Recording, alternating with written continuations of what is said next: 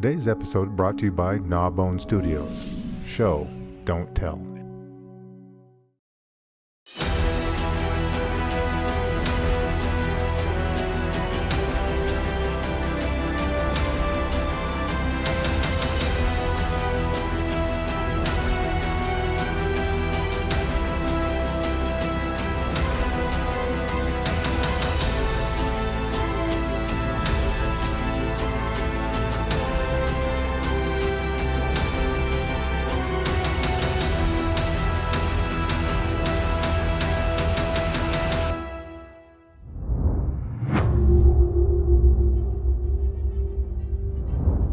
Lloyd didn't need a new career.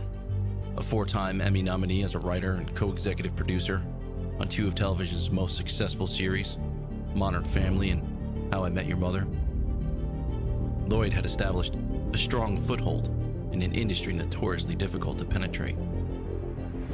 But the constraints of television can sometimes limit a writer's creative impulses, and Lloyd had an idea that required a broader canvas. That idea became his debut novel, Friend of the Devil, a noirish horror story that combines the gleeful gore of 80s slasher pics with the teen angst of a John Hughes film, stirs in the classic sensibilities of Poe and Stoker, and adds a dose of Raymond Chandler for good measure.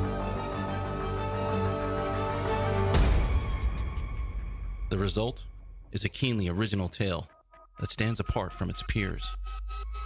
And this is One Friend of the Devil, worth knowing. All right, boys. Yes. Let's welcome Mr. Stephen Lloyd to the show. Hey, how are you, sir? Cheers. Pleasure to be here. Thank you for having me. Awesome. Well, Stephen, your Friend of the Devil is out, your debut novel. Can you give, since we're gonna use a TV term or film term, really, can you give our viewers a spoiler-free trailer of Friend of the Devil? Sure. Let's see. Always like the toughest question, by the way. Yeah. Right. Spoiler free.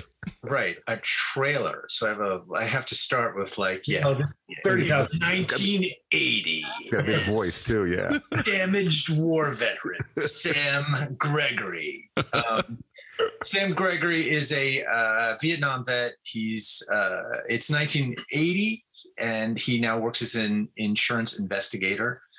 He's sent to this boarding school called Danforth Putnam to recover a priceless book that his company insures that has gone missing. So he's trying to see if there's fraud or if it was stolen or if he can recover it. And Danforth Putnam is this galactically elite boarding school. They have their own island off the coast of Massachusetts.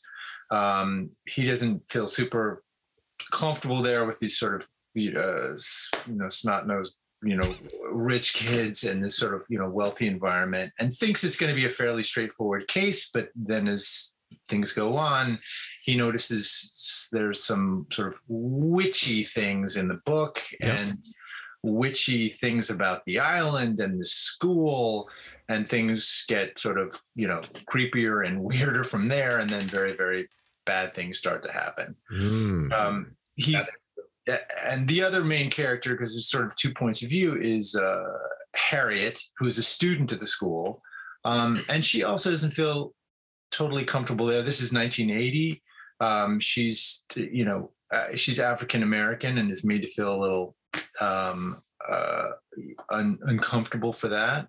She's also a nerd. She's the head of the D&D club and astronomy club. And she's really sick of her getting bullied her friends getting bullied. And so she goes after it. She tries to write an investigative piece for the school paper, where she does not suffer fools gladly. She is herself kind of a spitfire. She is known for writing these scathing reviews of the school plays and student performances. So she's there's an edge to her. And as she's investigating this bullying event, she starts to discover some of the witchy stuff that Sam does, and then their investigations intersect and hopefully lead to a very shocking conclusion. The witchy stuff. That term actually shows up in the book several times. Witchy stuff. Yes. Yeah. That's the technical term. Yeah, Witchy technical. Stuff. Yes. Well, Friend of the Devil is a stew of the grisly and the macabre, the genuinely hilarious, and at times even contemplative. And you succeeded at balancing all those tonal qualities seamlessly, which I know from experience is extremely difficult to balance any kind of tone. Did all these qualities emerge organically as you wrote, or did you kind of know exactly what you were shooting for right from the jump? Well, first of all, thank you. That's a very, very nice thing to say about my book. So thank you very much. And I think they did sort of emerge just kind of diving in. I kind of knew where the book was going, but I also had taken to heart. I just read Stephen King's book on writing, which if anybody hasn't read it, is I think we all fantastic. Know. Yeah, that's what several times. Yeah, that's what I'm here to do. Is promote other people's books, right? Yeah. So, that's what we do. And Stephen King needs that from me. Yeah, it's complete. But it's a fantastic book on writing, and I was so surprised at one point that he said that he doesn't outline. I thought, because he writes thrillers. So you thought, like, well, don't the have to be, pretty tight? But he said he just starts and sort of, he finds when he outlines, sometimes things get mechanical. And the phrase that stuck with me was, he said, if I can't surprise myself, I can't surprise the audience. Yep. And so I tried to say, all right, I have a path that I kind of know it's going, but I'm also going to just see going forward if I can surprise myself. And so I tried to take that to heart, and that was what I did with this particular book. Nice. To a large degree. Definitely the surprising part. I like that. But in Front of the Devil, you take readers. You mentioned back to the 1980s, where Reagan's president. Mm-hmm. Cell phones are, if they're in existence, I'm not sure, they're only in the hands of like the uber wealthy. The war in Vietnam is still fresh in everyone's mind. And as a kid who grew up during the 80s, it was also a phenomenal time for aficionados of the gruesome, gory, and the ghoulish, the slasher films. Sure. And as I read this story, I couldn't help but draw parallels to those slasher cult-like films of that decade. So I wonder, were there any particular films or stories you drew from when setting out to write this book? Not specifically. I mean, I know what you're talking about, and I did like a lot of those movies from the 80s. Mm-hmm. Mostly I would say it was man, I'm just stammering now. Well,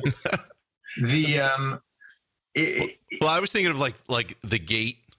Oh yeah, it was an old like cult like movie where there was two young kids, and it always revolved around like kids and children, right? And your story, that that setting is perfect for that, because it's the school, and somebody comes into the storyline who just happens to find that there's a little bit more going on than seems on the surface. And then people start dying, and that's like 1980s slasher films. Like, that's awesome. I loved it. And so I totally got a feel for that as I was reading this story. Well, thank you. Yeah, I think that's also something, I mean, to mention him again, Stephen King does all the time, is he takes some sort of relatively familiar or what seems like not a scary place and then makes very, very scary things happen. Mm-hmm. So I'm sure that was influence. I don't think people realize, or maybe some people do, some people don't, that you've had a pretty storied TV career. And there's a lot of creative types that all kind of work together, coming up with one product, kind of some sort of finished output. And they all come in from different angles. But, writing a novel is a very solitary kind of endeavor. And I'd read somewhere that fear had kept you from writing books sooner. And so did that kind of sole proprietorship with this novel have any impact on the delay of your desire to write novels? Probably, or certainly confidence to write it, because as you pointed out, and I'm not sure a lot of people realize that, like in TV writing, especially in comedy, it may be different in dramas. It is incredibly collaborative. Like there's one person's name is on the script at the end, but by and large, the whole story is broken by the staff, and then you write an outline, and then that is gone over by the staff, and then you write a draft, and then that is gone over by the staff, and then every day after you watch run-throughs and things like that. So it's an incredibly all hands on deck sort of process. Yeah. And so I was I actually really loved being able to sort of sit down at the typewriter and just say, this is all typewriter. It's 1980 again at the computer, and write a book that was really all mine and that I can sort of do everything with. But I was definitely a little intimidated by it. Felt like I'm leading with my chin a little bit, writing a book. How's this going to go? Because it is scary, but I will say that I absolutely loved it. It was just so fun to be able to sit down at the computer and write things and just experiment with things that you can't in a TV script. Like it's I was saying to a friend, like, nobody wants you to describe the crisp October day in your TV script. That's just going to get you yelled at the production. Move along. We don't care what the is. New England day. That's what we want to know. Talk to the lighting department about anything else. Or getting. But I did really. I was intimidated by the process, but I ended up loving it. Yeah, we've heard that from a number of people that we've had on the show with your kind of background, that it was kind of like refreshing, like, oh, thank God. Like I get to like actually sit down and actually take a moment to kind of go through things, and you're not on the clock. Like, it's great. But unfortunately, then you realize, oh yeah, but it's also all on me. Yeah, yeah. Like that's the counter argument. You can hide behind a little bit, in a TV script if things don't work out, and you get like, well, this was really all of us, but you can't do that in a book. Like you only got you to blame for anything. Yeah. So. I can I just pivot for like 1 second off of the book? Sure. I'm so curious because you mentioned about the collaborative effort when you're running TV scripts for comedies, and writing a book is just you, and then maybe beta readers and you're obviously editors and stuff, copy editors. How many people are in that room for, like, say, a typical episode for Modern Family? It really depends on the show. Usually, a show that's early in its run has a very small staff because that's all they can afford. And then if you have like a mega hit like Modern Family, you can afford a lot of writers. And by the end, we must have had like 12 writers. Wow. You get anything done? Well, we split into 2 rooms. Modern Family is really it was a no nonsense place to work. Oh. And we really would split into 2 rooms because there were also so many storylines on Modern Family to do. So it'd be like, all right, this room is going to do Jay and Gloria and the kids, and then this room is going to do Mitch and Cam and the Dumpies or something. And so things would be running in parallel just to get it all done. Gotcha. Pretty cool. Well, and we've been talking about the differences between screenwriting and prose writing. Another difference is screenwriting, particularly TV writing, is constrained by a very specific structure, unless you're David Chase writing, right. But particularly on network television. And in a novel, all those shackles are off. So I'm curious, did you find that freeing, or is the act structure so ingrained in your writing psyche that it just imposes itself as you write? That's a really interesting question. I think it was ingrained in me because it was more than I realized. Because it's something you're so conscious of when you write a TV script. Something, especially shows like Modern Family or How I Met Your Mother, where there was a lot of plot and people to service in 22 minutes. There was a real focus on keep it moving. Like nothing, you can't put in anything there that's if it doesn't serve the story, it's gotta go, because there's just no room for it. Yeah.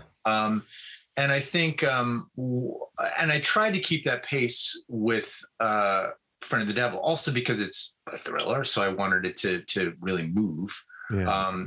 But I think, my editor at a certain point said, this is a book and you should slow down at some points. Like, I know you don't want to get it sluggish, obviously. It's like, it's a mystery, but give yourself an opportunity to get inside the character's heads a little bit more. And, as he put it, like, get your writer jollies, on certain things so that you can sort of, whether you're being a little philosophical about this or that, or, not ponderously so. I didn't want to go off, 40 pages talking about my opinion about America, but it was just, but just to let the characters have a little bit more sort of depth and texture, and the world a little bit more depth and texture in a way that you don't really have an opportunity for in a TV or a movie script. Yeah, because readers skip the boring stuff. And there was no boring stuff in this. Yeah. So God bless you. Thank you. Well, so we've been lucky to have several screenwriters turn novelists on our show, and we've discovered that some of them actually write out screenplays, testing the water, so to speak, to see if their idea can be turned into a novel. And I'm curious, with your background as an acclaimed TV writer and executive producer, if you did something similar with Friend of the Devil. Did you write a script of it, a screenplay of it, and then go, yes, this works, and now let me make the story? That's a great question. I did actually start to write it as a screenplay, but I didn't. The experience I had is this doesn't work. Really? But it does. I think I had to go the opposite way. I think I had to write it as a book. I think now it would work great as a screenplay or a limited edition like TV show, but I had to write it as a book first to get it. I think I couldn't, oddly, I couldn't go right into writing it as a screenplay. I think I needed to kind of sit down and work it all out as a book so that I could see it all and get inside the characters' heads in a way in order to see it. So how far did you get?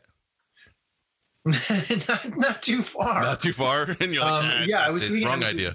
What is this? It's not, something about it wasn't, there. And there was no Harriet in it. It was just Sam. Oh, really? Yeah. I can't picture it without it now. I know. Me neither. Especially the ending. Yeah. The ending is hard to picture without Harriet. Right. It was a very different ending. It would completely different. Yeah, so I really needed to write it as a book. I think for me, to make sense of it. So interesting question. Let me ask you a quick two-part follow-up. So, are you pitching this as a TV show first? And if so, in a situation like that, when you already have a TV network that you've kind of built your own, do you work? Is it all an agent pitching it, or do you also sort of like have a whisper campaign going? Generally the way it would work would be, your managers or agents would sort of set up different meetings at places or try to get, various producers maybe to read the book or stuff and see if you could sort of, get it going that way. I haven't gone out to pitch it yet as a TV show or a movie, but I would like to, but that's how it would work. I would try to get them involved, and they would set up a slew of meetings with different people who could potentially. Yeah, I just didn't know, like, because some people. I didn't know if you ever would casually say, "Hey, you know what? I got." Hey, by the way. Maybe that's more of like I wish I had more of that sort of producer gene. There are. I have friends who are like that who are saying like, man, people are just afraid to pick up the phone. And I think I'm one of those people. I'm just like, you should just call people or whatever. But I'm probably too meek to do that. So I just usually go through the We'll regular. do that for you. We got you covered. Would you? This is my long way of me saying, would you guys mind producing? Got this? nothing to do this afternoon. Thank you. Thank you. Done. We have a small fee though, very, very, very small That's fee. it. On whatever it is. I'm a terrible negotiator. It's usually just really bourbon. whatever you want. Sip, would you mind is not the way. Hey, there's an oft repeated piece of advice in novelist circles is don't read the reviews. And Yeah. so this is your debut. And so where do you fall in terms of that? Have you kind of looked at it, or have you kept away from it? So kind of where are you at? I've completely kept away from it. My publicist at Putnam, who I adore, will send me good reviews, the nice reviews. Oh, we got a really nice book here, which is great, and I read those. And I do not troll the internet to see what other people said. One reason I went to when I about a year ago or something like that, Penguin, which is the parent company from Putnam, said, gives these little seminars that you can attend over Zoom. And I watched some other debut novels, 5 of them talk about pitfalls, the things you should avoid if you're like a very interesting group, all very, very different, writing very, very different type of novels. And the one thing they all said is don't go on the internet and look at the reviews. I was like, oh, file that away. Because as you know, like anybody can write anything. And I thought like, I just don't, that's not going to be like, that's not going to be water off a duck's back for me. I'm sure I'm going to be like, oh, because I know, Modern Family, talking to like when that happened, both talking to the actors and the writers on Modern Family, they said, there's a game you play where, especially if you have like a hit, like, you get sort of addicted to like, the praise, whatever else. Yeah. And if you keep going, eventually somebody's going to be like, this sucks. This is a terrible book. And of course you were going to weight that 100 times more than you did. Yes. Absolutely. So I'm happy to just read the nice things that my publicist. Thank God there's a gatekeeper for you. Yeah, boy. Thank God. When I was doing solo, I was like, wait a minute, what? That's not even like right. You know, you can't do anything about it. Exactly. I didn't say anything like that. What are you talking about? What kind of publicist would it be if they just send you all the bad reviews? Like, this book is shit. Ooh, ouch. Yeah, that's the headline every single time. But, so that reminds me of, I play poker a lot, Texas Hold'em. And for a while, I thought about switching careers and just doing that full time. And as a poker player, I won a fair amount of money. And there's several times I won a lot of money. Wow. But I always remembered the bad beats, like the ones where I lost a lot of money, and they totally outweigh winning. Yeah. Oh yeah. Like big pots. For and sure. It's just funny how the human psyche just focuses on the negative so much and puts so much weight on it, as opposed to all the other like praise or good things that happen. Oh, that's social media right there. I mean, yeah, absolutely. That's why I was just telling my daughters that, because we were talking about gambling, and I was saying exactly that. Like, I was never a big gambler, but it does seem like, if you lose $50, it kills you. And even if you win a bunch of money, you're like, but if I just done that one other thing, it would have been twice that. Yeah, twice that. Put it all on red. Yeah. God. All right. Well, so now that you've written, and now that you have a novel out and you've written plenty of television, tell us a little bit about what your favorite and least favorite parts of each are. My favorite and least parts, I would say, favorite part of TV writing, if you go to it's just hard to avoid. If you go to a table reading and you just have a fantastic table read where like everything's just killing and the laughs are fantastic, it is hard not to love that. Where you just, this is going great. And the worst part is if you go to table read and that doesn't happen. And sitting there just staring at your SWIP, quietly sweating through your shirt, going, please let this be over soon, because this is the most painful experience of my life. Who wrote this one? Who wrote it? Please stand up. Stephen Lloyd, everyone. Thank you. Please don't say my name. We don't need to hear that. I got to go to the bathroom. I'll be right back. Let's not bang that drum. We all did this, remember? It's collaborative, everybody. Very collaborative. So that's probably that. And then in terms of writing books,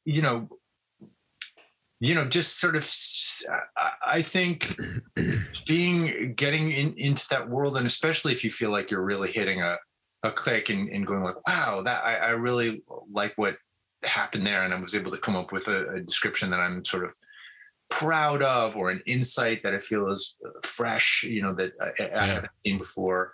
That's, for any writer really in anything, I mean, that's just an exciting moment to feel.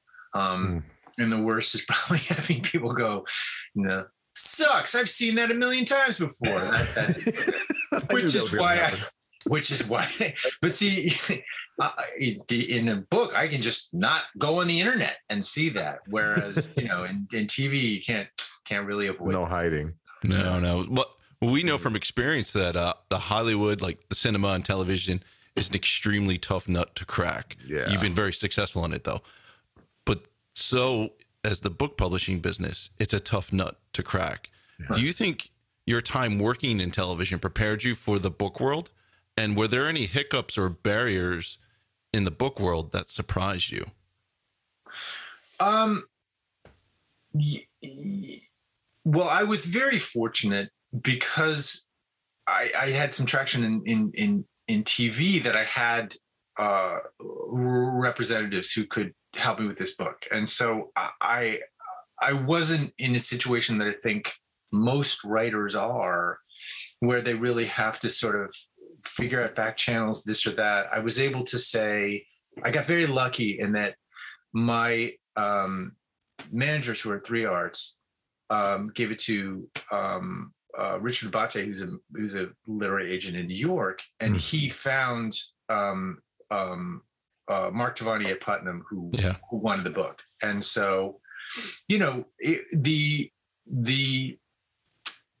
so I was very lucky in that. The difference between Mark, really what I gave him was half a book. It was a short story. It was a short story. And he said, I really like this, but you've got to make it longer. And so I had to pitch him a whole new, angle on it. And that was sort of tricky, because I didn't really know how to expand it at first, because I was afraid, as you said, like, I'm afraid to make it sluggish. It's every time I reread anything that I've written, I want to cut stuff, because I just want to make it shorter and shorter. And so I was like, how do I add 40,000 words? And my wife said, well, maybe you should think of like a whole new character to bring to the POV. And that's what Harriet was. Oh, that was Harriet. Yeah, excellent. That was the wife. Great. Yeah, exactly. We should have her on the show. Yeah. Who, by the way, made me Friend of the Devil cookies for my publication day. What? That's awesome. A first. Is that nice? I've never seen that before. No, nor That's I. A first. That is. Wow. So she suggested, I pitched, so I thought, well, maybe this other character, and I pitched Harriet to Mark, who liked that idea, so go for it. And also, we talked a lot about the ending, because I had a very different ending at first, as I mentioned, that didn't really work in the screenplay.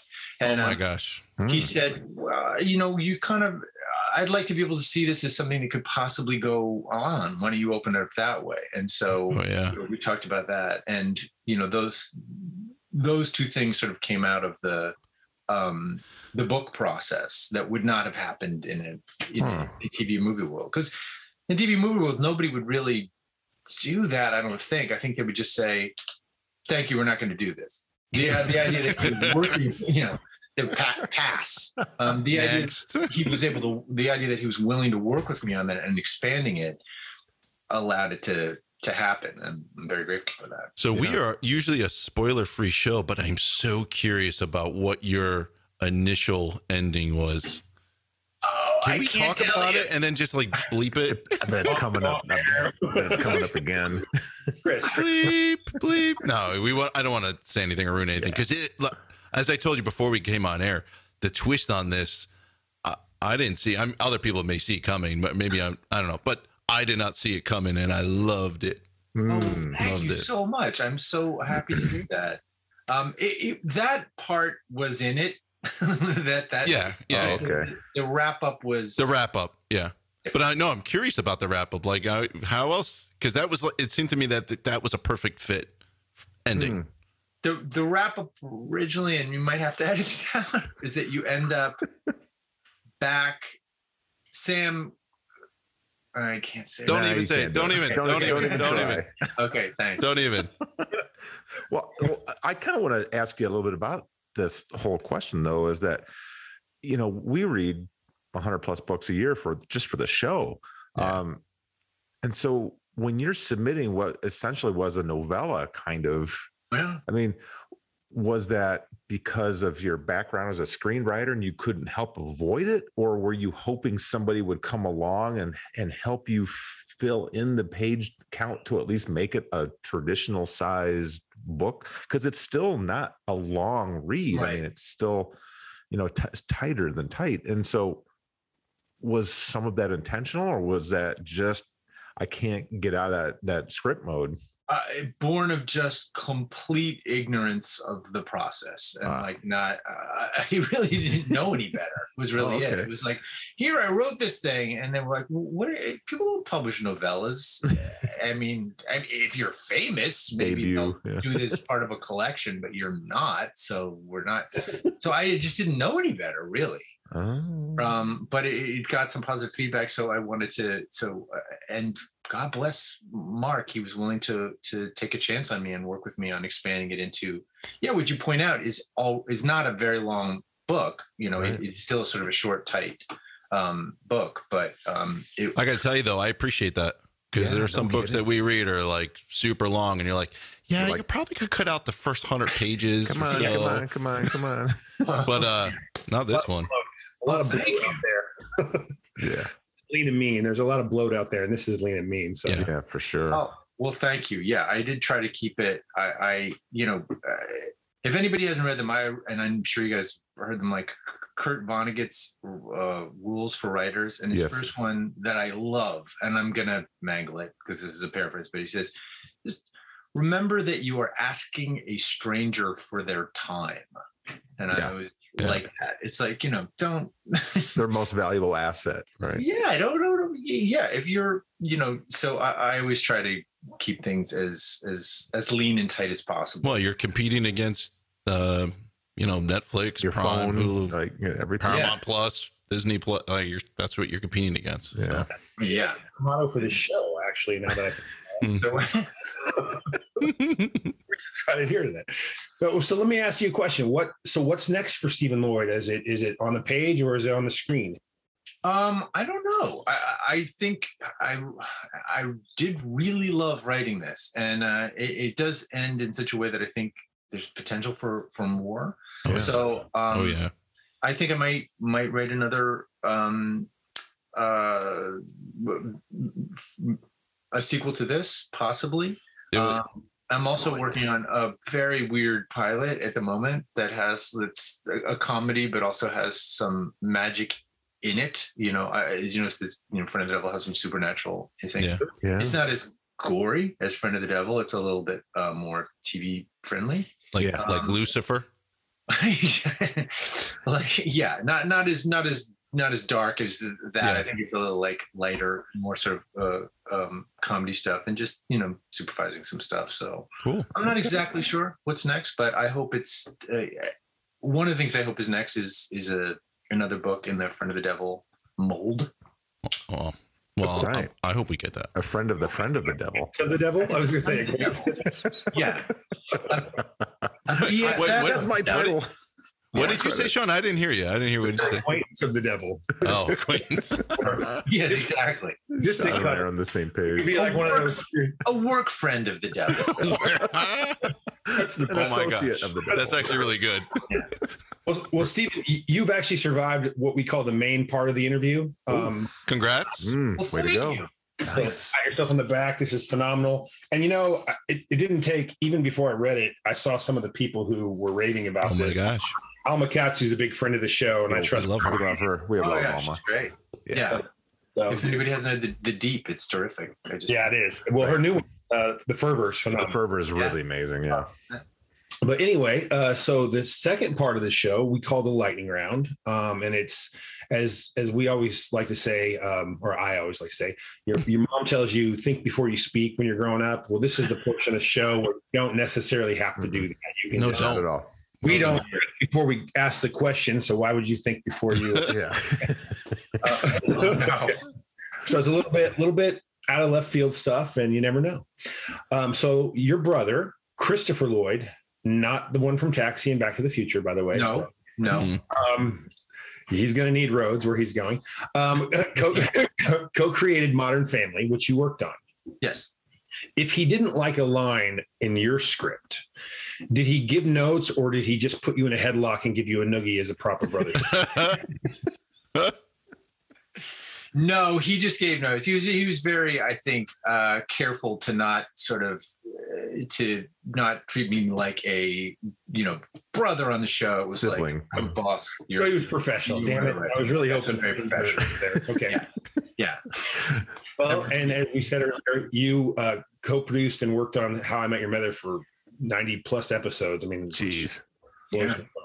Wow. And then that show has spawned How I Met Your Father. And we, before the show, were wondering what your interest would be in pitching How I Met Your Favorite Podcaster. Yeah. Sure. Absolutely. Done. Let's do it. Yeah. We'll do the pitching because would you mind working on this? It's probably not. I don't know. Send me a treatment. I'll put it out. I'll put it out later this afternoon. What's a treatment? Yeah, I know. Nobody knows. It's just a word people throw around. I think it's a synopsis, but it's could be one page, could be 37, and I've seen them both. So we're not talking curtains. Okay. Okay, my last question. So I worked. I didn't work successfully, but I worked in film for a while. And Hollywood can feel like a very small community at times, and where everyone knows everyone, or at least everyone knows someone who knows everyone. Yeah, for sure. And you wrote on Modern Family, which features, of course, Sofia Vergara, who is married to, and I'm going to butcher the last pronunciation, but Joe Manganiello. Right. Okay. So my question is, have you ever played Dungeons and Dragons with Joe Manganiello? Yeah. No, and I'm furious about it. Oh my gosh. Like, I don't know what I have to do to get an invitation to that party. It sounds he seems like fantastic. a total geek. Yeah. He is, dude. He's the best. I love how unabashed he is about his love for Dungeons and Dragons. Yeah. Yes. Same. I think it's great because he has conversations on social media with like one of my favorite Dungeons and Dragons type writers, Margaret Weiss. Yeah, Margaret Weiss. The Dragonlance stories. Right. So that kind of leads into my first question, Sean. So Stephen, it's 1980. You are a student at Danforth Putnam. Right. And removing the plot from the story and all that stuff, it's just like a typical school. Which group of kids are you hanging with? Are you playing D&D with Harriet? Are you chilling with the jocks? Maybe you become best friends with Evan and learn some horticulture skills. So which is it? Where would you fit in? Kind of all, like in high school, I did not go to Danforth Putnam. I went to a giant public high school, but I was sort of mostly a D&D nerd, frankly. I mean, I ran cross country and track. I was not great at it, but I was sort of one of those. I certainly wasn't, nobody I think would describe me as a jock. And I was also probably one of the insufferable drama kids who was there, There you go. taking themselves too seriously doing that. So one of those three clicks. Well, yeah. After the show, I'll probably send you an invite to our D&D that we play on Mondays. So do not tease me. Yeah. No, it's true. I'm like the biggest geek too. So. Oh my God. I got a starter set to try to get my daughters who are 9 and 10 into D&D. Yeah, it's perfect age. It was not the team building experience. I thought it was. They instantly turned on each other. I died? Like, what? Yeah. What that's not what you're supposed to do with it. Yeah. I want to stab her. All right, roll a dexterity. Yeah. So you killed your sister. Yeah, exactly. Dude, that's awesome. All right. Yeah, they stopped listening to me within like 5 minutes. You're not even didn't care where they were. You did, and so yeah, I gotta take them in one at a time. Quick follow up on that. What would be your class that you would play? Like, what are you conjurer, evoker? What are you? Oh, nice that you went right to the classes. You didn't just start with like your basic like magic user. You're like, which school? Yeah. And now I want to thank see how much of a geek you really are. I'm sorry. You know what? Don't answer that. Don't answer that. Yeah, I didn't even see that. All right, never mind. What? Because you're going to get that question later. I am. I'm stealing questions. Good. Now I can think about it. Damn it. Really Sorry. Right off the top of my head.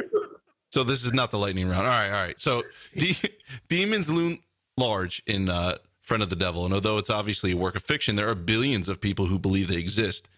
But do you personally believe they exist?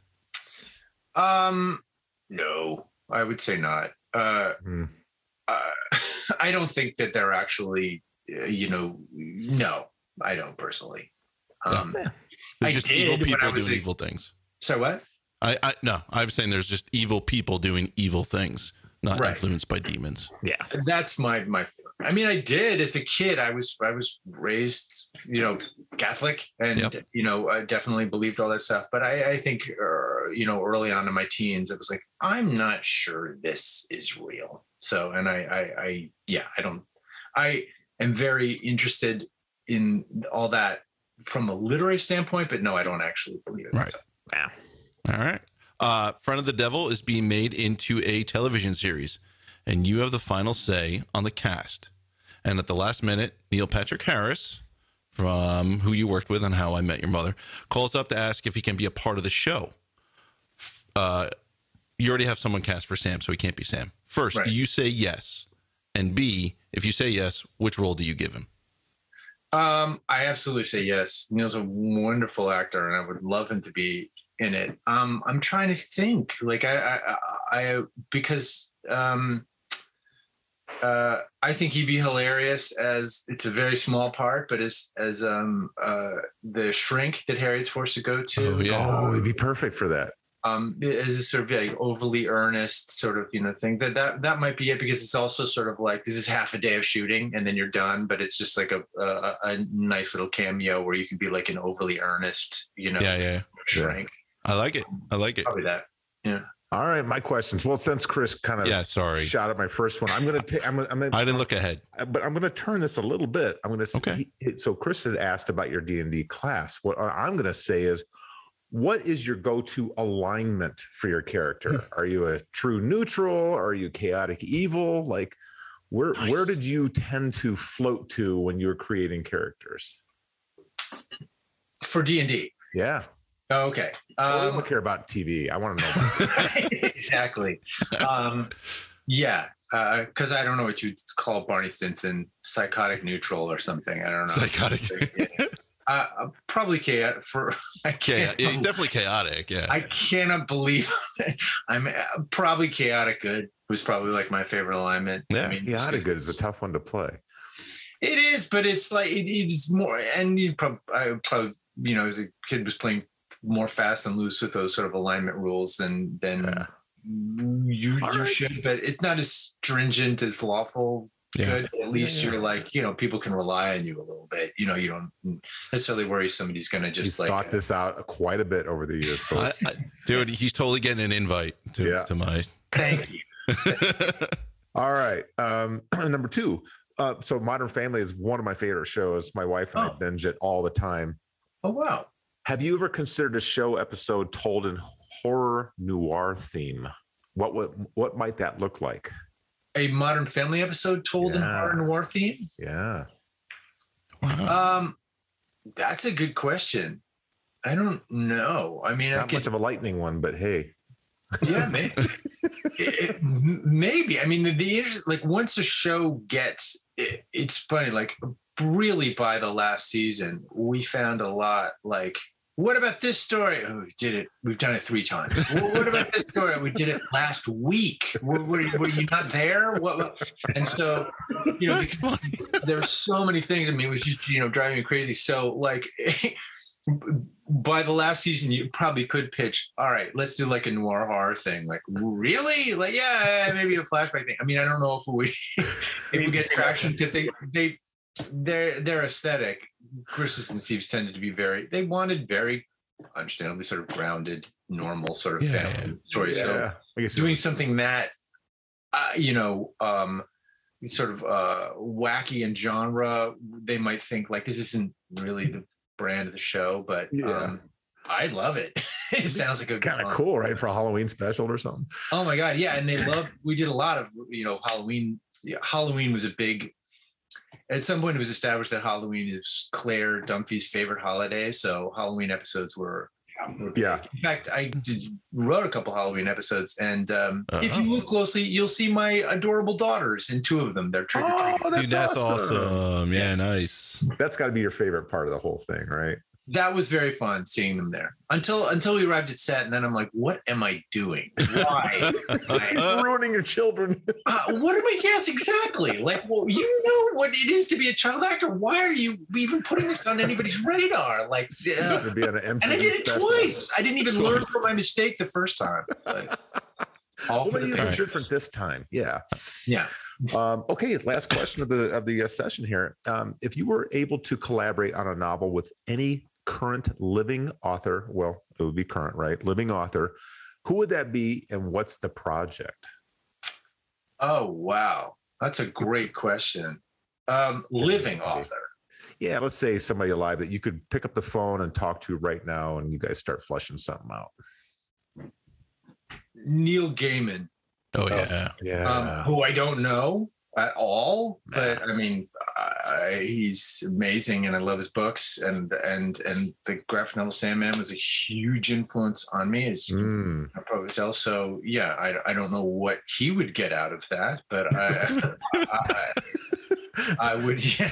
But if you said the state that he owes, if I suddenly had that power, yeah, absolutely, it would be him. Also, one of his he did collaborate with a comic author, Terry Pratchett, on Good Omens, which I don't know if you read. I didn't know that. Which is hilarious. It has one of my favorite jokes in it of any but which is a fantastic read. I must be 30 years old. Although they did recently make it into a Netflix special, which was funny. But it'd have to be. All right, you're keeping good company. Good pick. That's right. Well, you've survived the lightning round as well. You've gone 2 for 2. It's amazing. As a debut comes in. Cry at all. He didn't cry. No, seriously, Stephen, Friend of the Devil is one hell of a fun debut, and like I said, you accomplished an awful lot to me as far as mixing both humor and horror and thought-provoking scenes in it, and it just kudos to you. We're gonna promote the hell out of it, and appreciate you coming on the show. Yeah, oh my God, it was such a pleasure to be here. Thank you very much for having me. I had a blast. I'm so honored to be here, and I will be looking for that Dungeons and Dragons invite. You can coming your way, buddy. It's coming your way. Right. All right. See you. Cheers. All right. See you guys. Boys, another great show with a great debut author, Mr. Stephen Lloyd, and his debut, Friend of the Devil. Yes. He's accomplished a ton in television, and now he's an accomplished novelist. He did everything he set out to do. He scared us, he made us laugh, and he made us think. What more could you want from a debut novel? And what more could we want from an interview? Hell of a time. True. You know what I want, Sean? I want a follow-up. A sequel. Yes. Friend of the Devil, or what he say? Acquaintance. Acquaintance of the Devil. But cheers. Cheers. Cheers, Stephen. Fun book. Boys. We'll see you next time on the Crew Reviews.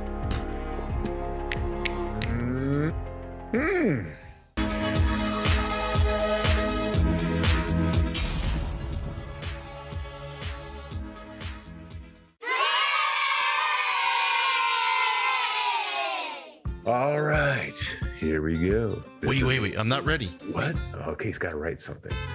I'm gonna do this in my best trailer pitch voice, which is gonna be absolutely awful. And here we are, and Sean wearing his Gnawbone bourbon shirt that he's owned for years, and finally found amongst the clutter in that closet. And here we go. In 3, 2, and meow. Gents, another great Yes. show. Are you done? It hasn't started yet. I just said yes. It was like a grenade going off. Wow. 3, 2, Violent. and woof. A what? He scared us. He made us laugh, and he made us. That's pretty tough to do. And I just want to tell everybody they need to go out and buy this book. Without delay. Without delay. You're first and goal, brother. First and goal. Dude, you were like at the 5-yard line with the ball. On review, he fumbled right before he broke the play. Okay, well, 3, 2, and caca.